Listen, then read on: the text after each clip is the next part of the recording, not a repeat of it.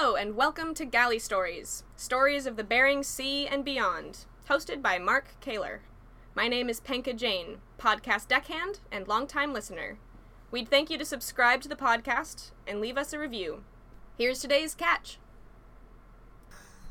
Hello, guys, and welcome back to another installment of Galley Stories, stories of the Bering Sea and beyond. I'm your host, Mark Kaler. And today we have retired Coast Guard Captain Chris Woodley with us. How are you today, Chris? Great, thanks for having me. Excellent. Probably going to change it up just a little bit today, but we'll stay in pretty much the same format. Let's just go with where were you born, how were you raised, what brought you to the fishing industry, or rather the Coast Guard in general? So I'm from a military family. My dad was in the Air Force. I was actually born in Sault Ste. Marie, Michigan, so I'm damn near Canadian. And, we moved all over the country like military families do, and we moved up to Alaska in 1973. And so I ended up living in Alaska in Anchorage and Eagle River for grade school, junior high, and high school, and was never really exposed to the sea or anything like that when I was living in Anchorage. But when I graduated from high school and went to school in Oregon, I started going out to the Oregon coast, and that was my first exposure to the Coast Guard. And so I actually joined the Coast Guard right after the Exxon Valdez happened, because I was an Alaska kid, and trying to I wanted to be involved in like oil spill cleanup and things like that. So that was the first thing that drew me to the Coast Guard. That impacted you? Yeah, totally. Yep. So right off and signed up and it took about a year to get in, but signed up, and I was the number 4 alternate for my class, which is like, have a better chance of hell freezing over than getting down so low in the barrel is to pick the number 4 alternate. But miracles happen, and I went to officer candidate school in 1990. And was your entire desire to serve in Alaska? The funny thing was I thought I had right after we got married, my wife and I went down to Tahiti for our honeymoon. That's and Lisa? Yeah, that's Lisa, and I really, really loved the tropics.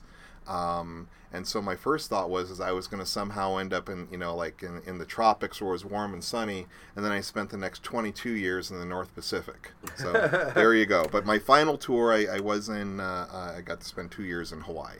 Excellent. So, which is what I signed up for in the first place. At the very beginning.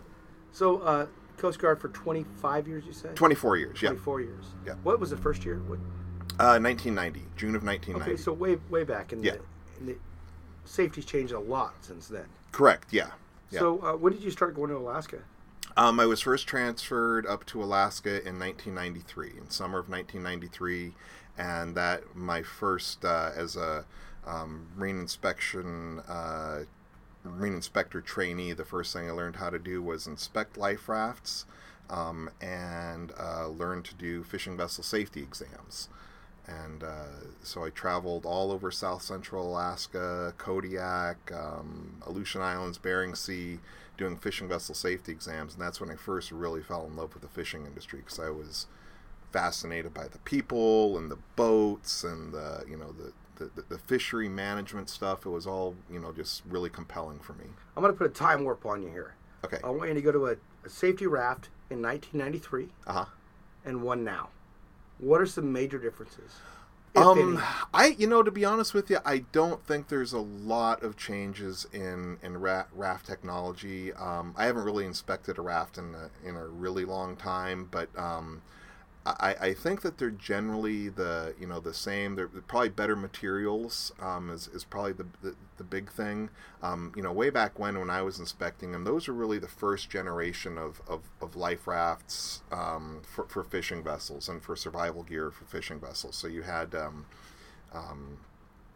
survival suits, rafts, EPIRBs, that kind of equipment, and all that equipment's gotten better. I think better over time. And people certainly use it a lot more. I think it's become a lot more functional for people. That's a big thing. I think back then they weren't really training it. I mean, there's the raft, but they weren't really. They were starting to have the drills. Right. And they were starting to. But I remember my first time on a boat was 1992, and we did the safety drills, but I couldn't have told you where the raft was. Yeah, and I think that's right. I mean, part of the, when you talk about changes in or safety, 1990 was when the Coast Guard's fishing vessel or the Fishing Vessel Safety Act started going into effect. It was 1990, 1991, and so it was a new thing. So when I came into the Coast Guard in 93, things were just starting to get a little bit of traction. And the big focus at the time was just making sure that the stuff was on board, the safety equipment, right? So the raft, the EPIRB, the survival suits. But it was, and even though training was part of the regulatory requirements, I think it took a while for training to really catch on. You've got some really great organizations here, like in Seattle, like North Pacific Fishing Vessel Owners Association, or up in Alaska, AMSI, the Alaska Marine Safety Education Association. And their efforts, combined with a lot of interest from the industry, really started to, kind of raise the standard on vessels, vessel safety, vessel training, or safety training. So I think people are a lot more active with it now than they ever were in the past. What was in the emergency kit on a raft? Was it food? I mean, yeah. So these horrible little blocks of food. They're basically just like a mixture of butter, flour, and sugar, really crumbly, just imagine like really like dried out, bad tasting cookie dough. That's what it was. And each little block had like 2,000 calories or something like that. You had packets of water, flares, fishing hooks, signaling mirrors, God, what else is in those kits? Knives. So a lot of stuff that they've kind of figured out over the years could be useful if you're going to be in a raft for a while. I want to go back to the block. Yeah. Okay. So 2,000 calories. That's just to sustain you. It's not. You're not trying to. Right. Yeah. You're going to enjoy it at all. No. It's definitely it's not something you're going to enjoy eating. And how many have you eaten? We used to taste them just for laughs, and they're not very good. I'm if you're really in a raft, in like a no shit kind of situation, you're not going to be hungry. You're going to be you're going to be seasick. You're going to be rolling around with a bunch of other guys. You're going to be puking. It's kind of a those standards for that kind of equipment are international standards, are kind of based on the assumption that you're going to be out there and alive for a long time, right? Mm-hmm. That's not really typically the case in the North Pacific, just because of the cold waters. It's really not. Right. Yeah. I mean, it's important to have, but you're not going to be bouncing around out there for 10 days or 2 weeks. You're hoping very rare. You're hoping for a few hours. Yeah, exactly. Yeah. If you're not out of there in a couple of hours, you're in trouble. Yeah. Real trouble. Yeah, and it's really that way too, especially if you got wet. Yeah. I mean, being in the raft is great. Right. But if you're in the raft wet, it's still, you got a problem. Right. You still have the issue of hypothermia, and that cold water just sucking all the heat out of your body. Yeah. Yeah. And you've gotten into the suits before. Oh yeah. They're not comfortable. No, they're not comfortable. They're harder than hell to swim in. They are buoyant. Yeah, they'll keep you bouncing around. I mean, fit is really important on survival suits. That's always been a thing that we really stress in the Coast Guard, is you had to have a suit that fits you. There's a number of times where people have been abandoning ship, and the suit that they grab is either not their suit, or they haven't put on their suit in a while, and maybe they've gotten a wee bit larger since the last time they put it on, and so too many of those little blocks. Yeah, exactly. Yeah. So. Fit was always really important, making sure it wasn't too big or too small, because we want you need to be mobile enough to if you're going to have to get into the raft. I mean, that's hard. If you haven't, if you come down to the survival suit races at the Fall Fisherman's Festival here in Seattle at Fisherman's Terminal, and watch highly trained people get into a raft, it's hard. Those guys take it serious. I mean, they train, they practice. Oh, I know. Yeah. Yeah, it's hard. Yeah, I coached a couple of those teams over the years, and it's. I think the Coast Guard even puts a team in every year, don't they? Yeah. I don't think they've won. No. 1 year, Trident Trident Seafoods is they're the bomb. I mean, they really work hard at that competition. I think they start recruiting in January. Right, exactly. Yeah, exactly. And they bring on people who are like part sea lion to. So let's talk about, before we get into some sea stories. Sure. Which you're going to have some of, response stories especially. But you've seen the industry change from '93 to current. What are some of the biggest changes that you've seen in maritime industry changes? Right. Well, I think when I first started going out to Dutch Harbor in '93, the big thing that had happened before that in the ground fish fisheries in particular was a transition from joint venture, foreign vessels, processors primarily, to joint venture fisheries, and then to a full-on U.S. fishery by like 1990, 1991. And following that, after the full Americanization of the fisheries, you had a lot of overcapitalization. A lot, the big issue they had was, racing to fish.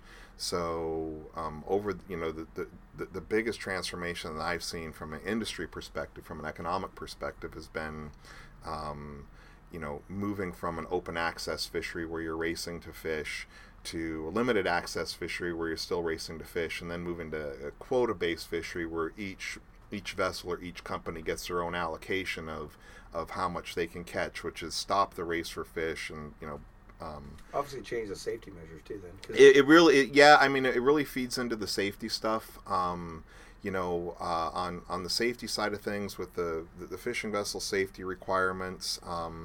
The Coast Guard, and a lot of this is work that I did, started focusing more on addressing regional or fishery specific safety issues, like with the Bering Sea crab fleet, because they had such an enormous problem in the early 1990s, or throughout the 1990s, I should say. And so by kind of targeting safety interventions with certain fishing fleets, combined with the positive safety effects of fishery rationalization, and then a lot of other things, improved safety training, just the fact that a lot of these guys, who are still in the fisheries, they've all grown up, right? They're older, they're wiser, they have families, so I think they just pay a lot more attention to those kinds of things now. You said specific changes that you helped instrument. Yeah. Specifically for the crab fleet. Right. What do you mean by that? The big thing that we, and when I say we, there was a group of us who kind of started this project, is throughout the 1980s, 90s, the Bering Sea crab fleet had a very serious safety issue. It was not uncommon every year for one or two boats to go down with all hands. And usually those were capsizing events at the start of the winter fishery, the Opelio fishery, and from ice. Well, it was a combination of things, but a lot of it was due to vessel loading and how many pots they were carrying. Mm-hmm. And what I did when I was in graduate school, going here at the University of Washington, I just finished up a tour in Dutch Harbor, came down here to go to graduate school, and started looking at the casualty statistics. And what we found with a lot of those capsizing events was a lot of boats were overloaded. So overloaded or fully loaded boats departing Dutch Harbor with a full stack of gear in the winter fisheries, and because it was a race to fish at the time, very aggressive fishing. People weren't slowing down for weather. People weren't slowing down. They were just like it's like full tilt boogie, man. So they and there were a lot of really significant capsizing events. So after investigating several of those, one of the things that you do after a Bering Sea crabber rolls over as an investigator is you go out and you try to figure out how many pots they're carrying and how much the pots weighed. And after doing this a couple of times, it occurred to me that why are we asking these questions after the fact? Why wouldn't we, as a Coast Guard organization, an organization that wants to prevent accidents from happening, why wouldn't we go on board the boats before they leave port And if they're overloaded... Oh, so you're the guy that makes that happen. Yeah. No, I'm that guy. I was the guy that started that thing back in 1999. Again, it was a group of us, but... and started... we'd bring a team of Coast Guard people. First year we did it was 1999 into Dutch Harbor, and we'd just go on the boats. And it's like, I want to see your stability letter, and we're going to count pots because, anybody can count. And when you're looking at stability letters, it's actually a pretty easy practice. You can go on board, generally check the loading, spot check safety equipment, and be out of there in 15-20 minutes. So it's not disruptive. It's not like an at-sea boarding, which is going to take like 2 or 3 hours because they're going to go through a whole laundry list of stuff. Mm-hmm. It was a pretty quick thing. We could move quickly from vessel to vessel to vessel. And what we found in the first year, the first time we did it, was holy shit. These boats, there's some boats that are overloaded, like no joke overloaded. And so we... At that point, did you have the authority, well, Coast Guard, but could you say you need to take 50 pots off? Yeah, and so that was part of the lead up. So this just wasn't a Coast Guard idea. I mean, we worked with the crab industry down here in Seattle. At the time it was Alaska Crab Coalition.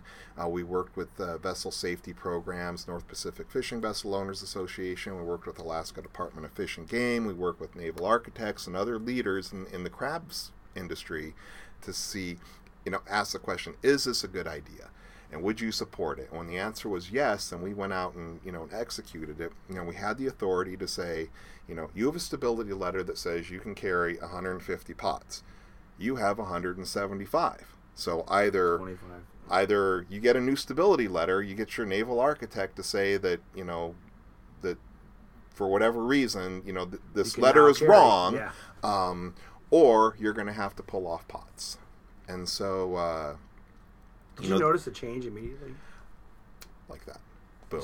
It was the first time we did, the first year we did it, the first day we did it, the first morning we did it, we found 2 boats that had too many pots.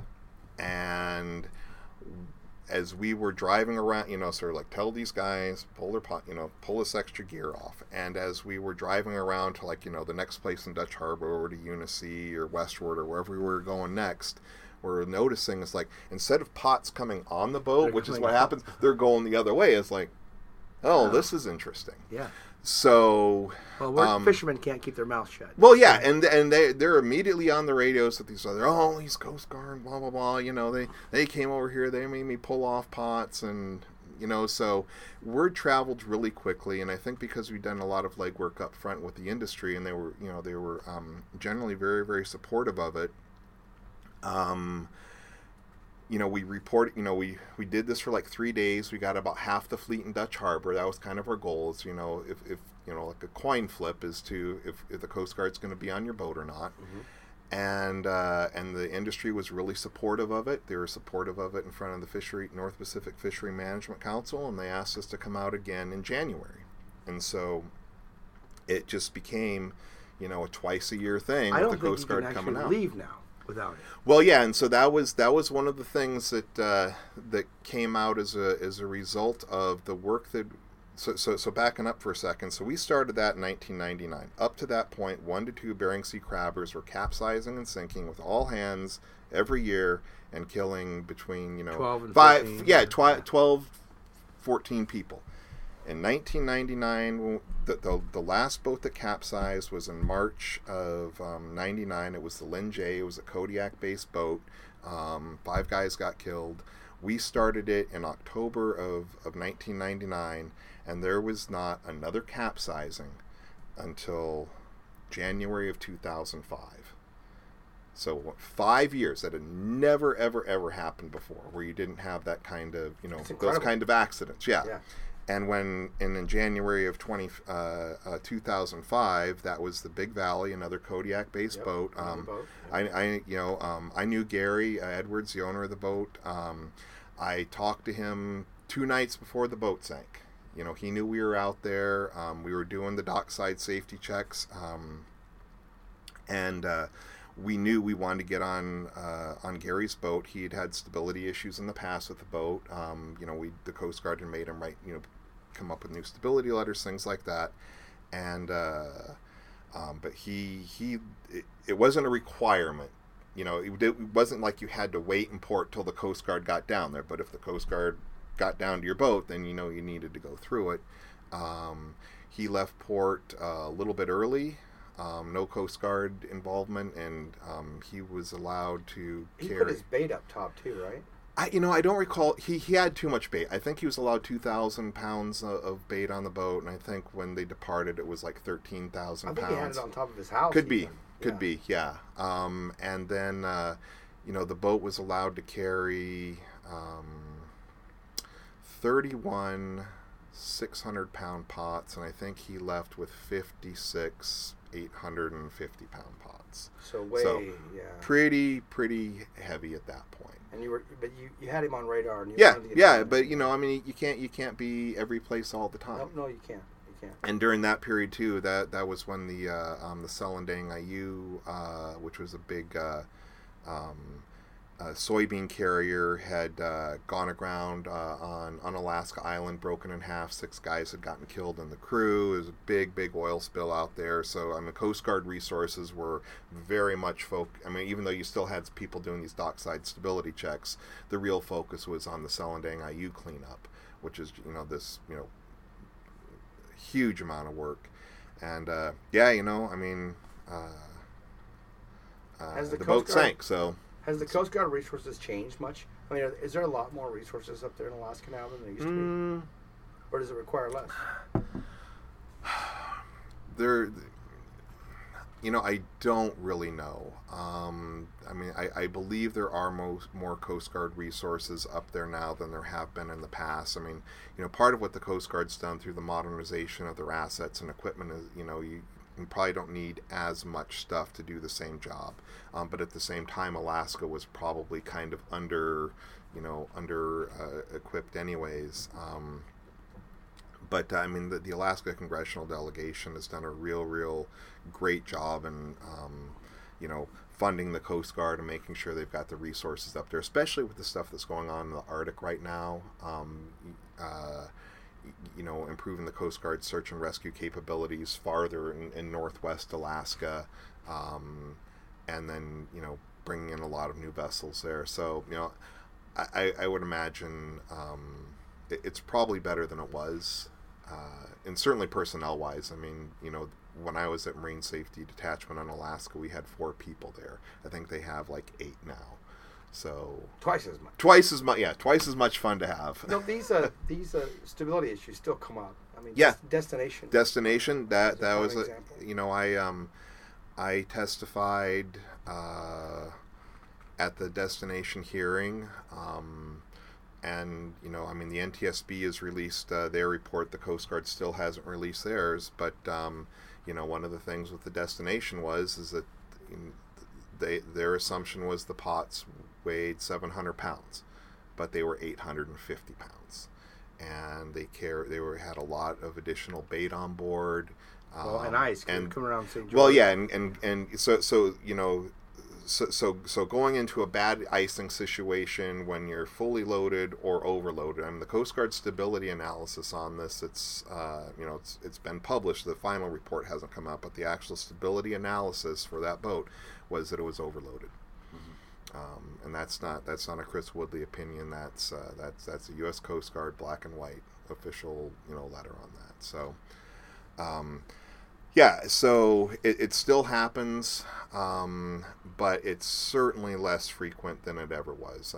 Over that, from 1999 till the destination sank. What is that? 17 years. Yeah, yep. 2 boats in 17 years. You used to get 2 boats a year. So, do the math on that.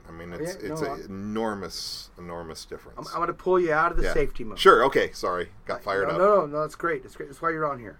It's important to this industry. But now I'm going to take you to the sailor mode. Okay. When you're hearing a distress call come in, or what is the most impactful, scariest distress call you've had to listen to or respond to? Ooh. So I never worked at comm station Kodiak, which is where the actual radio call comes in, right? But you know, the ones that that really jumped to the front of my mind were the don't know if you know about the fishing vessel Galaxy. It was a freezer longliner owned by Aleutian Spray down here in Seattle, and they had a massive fire and explosion on board the boat in 2002.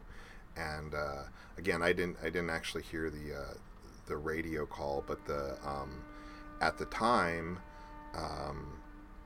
when the Coast Guard still had a Loran station in St. Paul, it was in October. It was October 20th of 2002. So you still had the Red King crab fishery going on, and part of what the Coast Guard, the local Coast Guard there, was doing was manning a radio watch.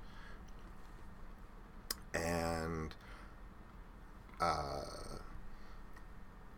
just frickin', you know, miracle and atmospherics and radio transmission. But this boat, the Galaxy, had this this enormous explosion, this fire, and the radios in the wheelhouse, I mean, they'd actually like melted off the walls, right? And the only thing they had was this handheld VHF. And this is, you know, the Galaxy was like a pretty high ship, 30, 40 feet at the top of it. And the captain was able to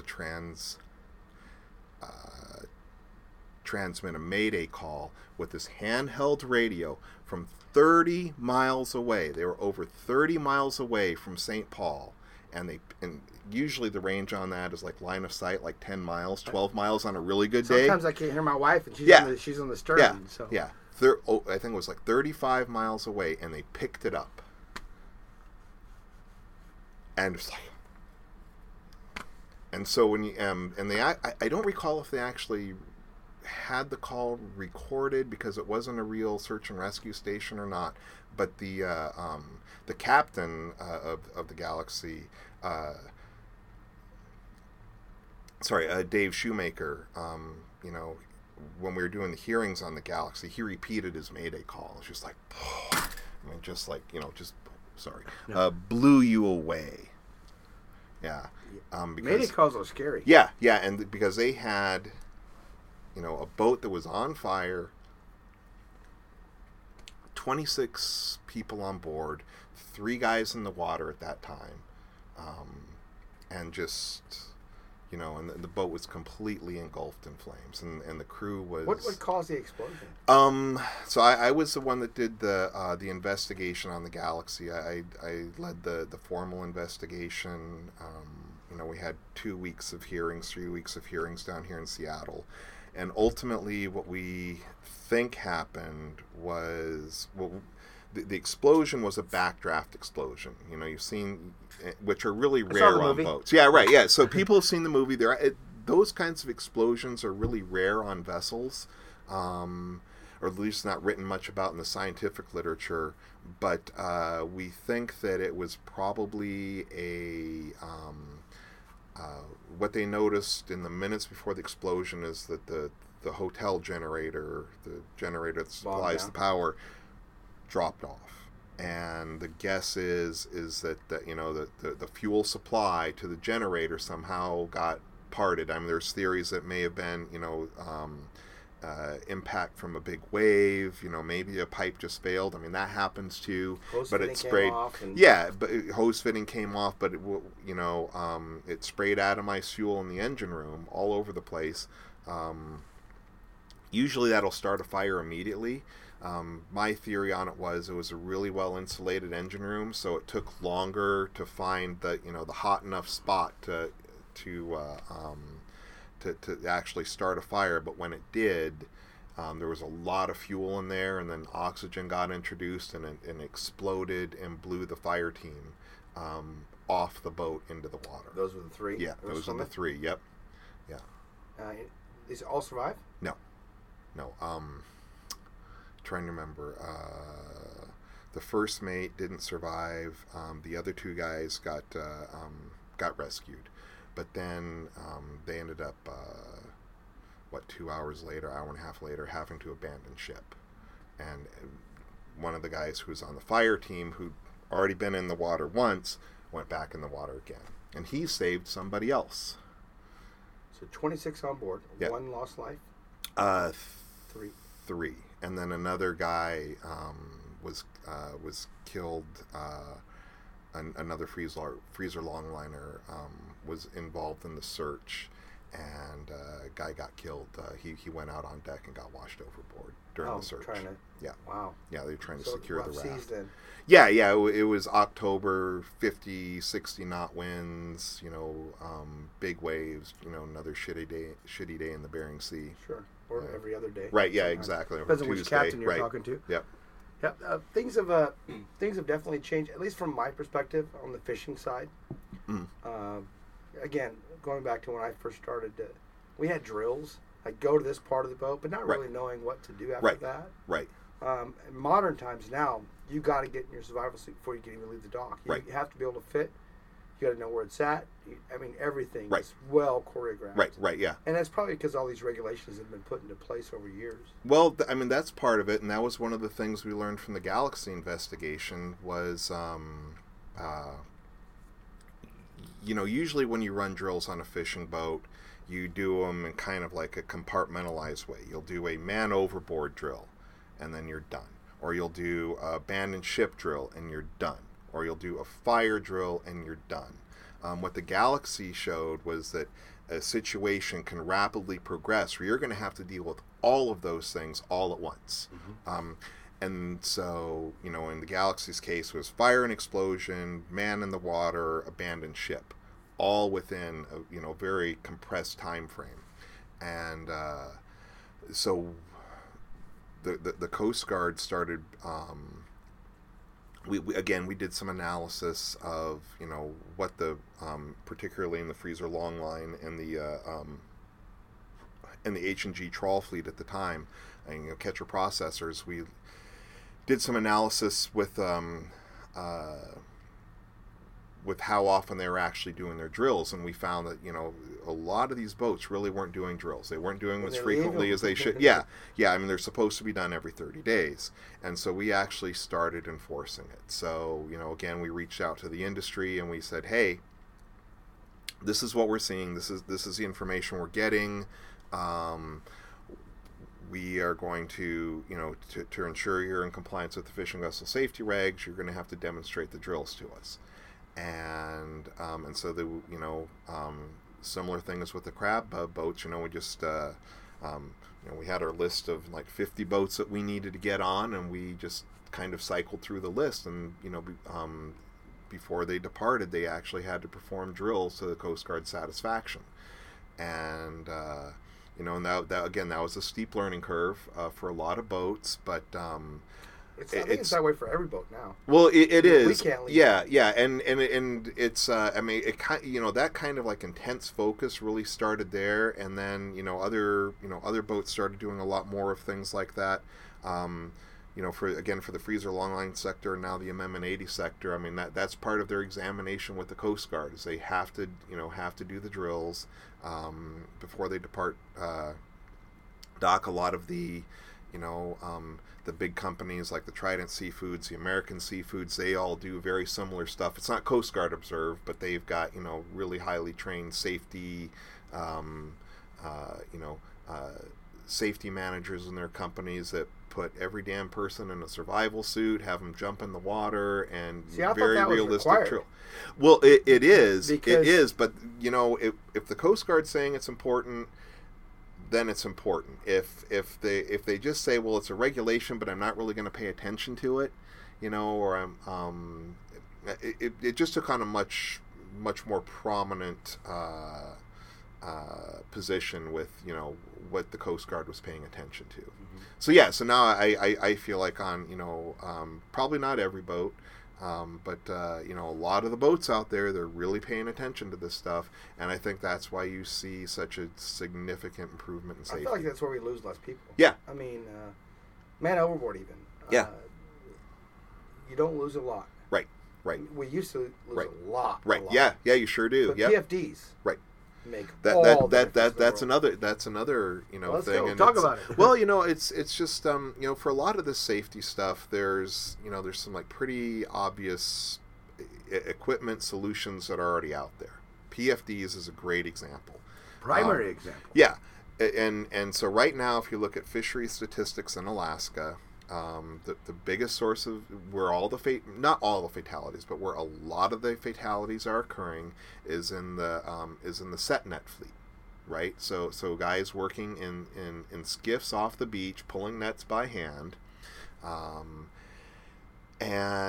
or in skiffs, in like these small boats, and these boats are small. They're not really required by to meet the really rigorous requirements of that larger boats are required to do. And their issue is somebody falls in the water, and they and the water's cold, and if you're not wearing a PFD, you're probably done. Unless you're lucky, you're probably done. And it's such a easy. It's like you can buy any kind of PFD you want. You can buy rain gear that floats. You can buy an inflatable one. You can buy the old, collar ones. Whatever it is that best suits your operation and what you're doing, that PFD is available. And I feel like if more people used it, particularly in the smaller boat fleets, that would, you don't need new regulations. You just need to, okay, you guys, you gotta, this is the tool. Use it. Most of the guys that I've heard lost recently are no PFDs. Right.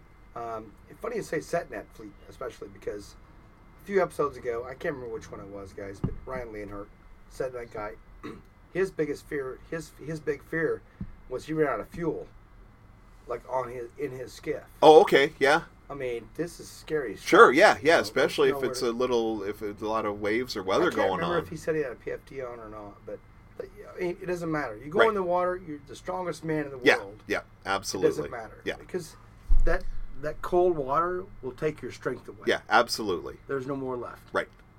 Yeah, I mean, it's not, I think people still confuse, hypothermia takes a while to set in. The first thing that happens when, cold water immersion is if you can't control your breathing, immediately, you plunge in the water, and if you start doing the and you're sucking in seawater and stuff, you're done.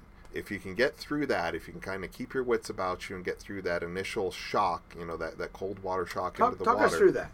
Then the next thing that's going to happen is swim failure. It's like you said, that cold water, it's a physiological, response in your body. Your body knows it's cold, and it starts pulling all of the blood into the core area. You lose your coordination of your hands and whatnot, and it's swim failure, and you just might drown. You just might slip under. If that doesn't happen to you, then after a certain amount of time, half hour, 40 minutes or so, that's when the hypothermia sets in. That's when your body, that the blood that is still pumping through you, but it's now all in here, just starts getting colder and colder and colder, and then you'll probably suffer from heart failure, and then that's it. But the big stuff that gets people is that if you're wearing a PFD, you don't have to worry about number one. You don't have to worry about, because it's going to keep your head out of the water, so you can breathe normally. And you're not going to have to worry about swim failure because you're going to be floating. It's going to keep you afloat. Now if you're out there floating around for 2 hours, then yeah, you might be done. But at least you've got, it gives you some time, and time is everything. It's weird how things change, because 20 years ago, if you were the guy with the PFD on you, right, you were the guy made fun of. Yeah, totally. Yeah. Today, if you're the guy without a PFD, you're the guy going, you're getting razzed. Why do we have one on? It's been a big cultural shift on board the boats. It's huge. Yep, It's huge. Absolutely. We are about out of time here, Chris. Okay. So before we wrap up, anything you want to finish with? Any advice? Oh boy, get a fishing vessel safety exam. Wear your PFD. Work with your local Coast Guard. Because it's all about the partnership between the fishing industry and the Coast Guard that's going to make your boat and your fishery safer.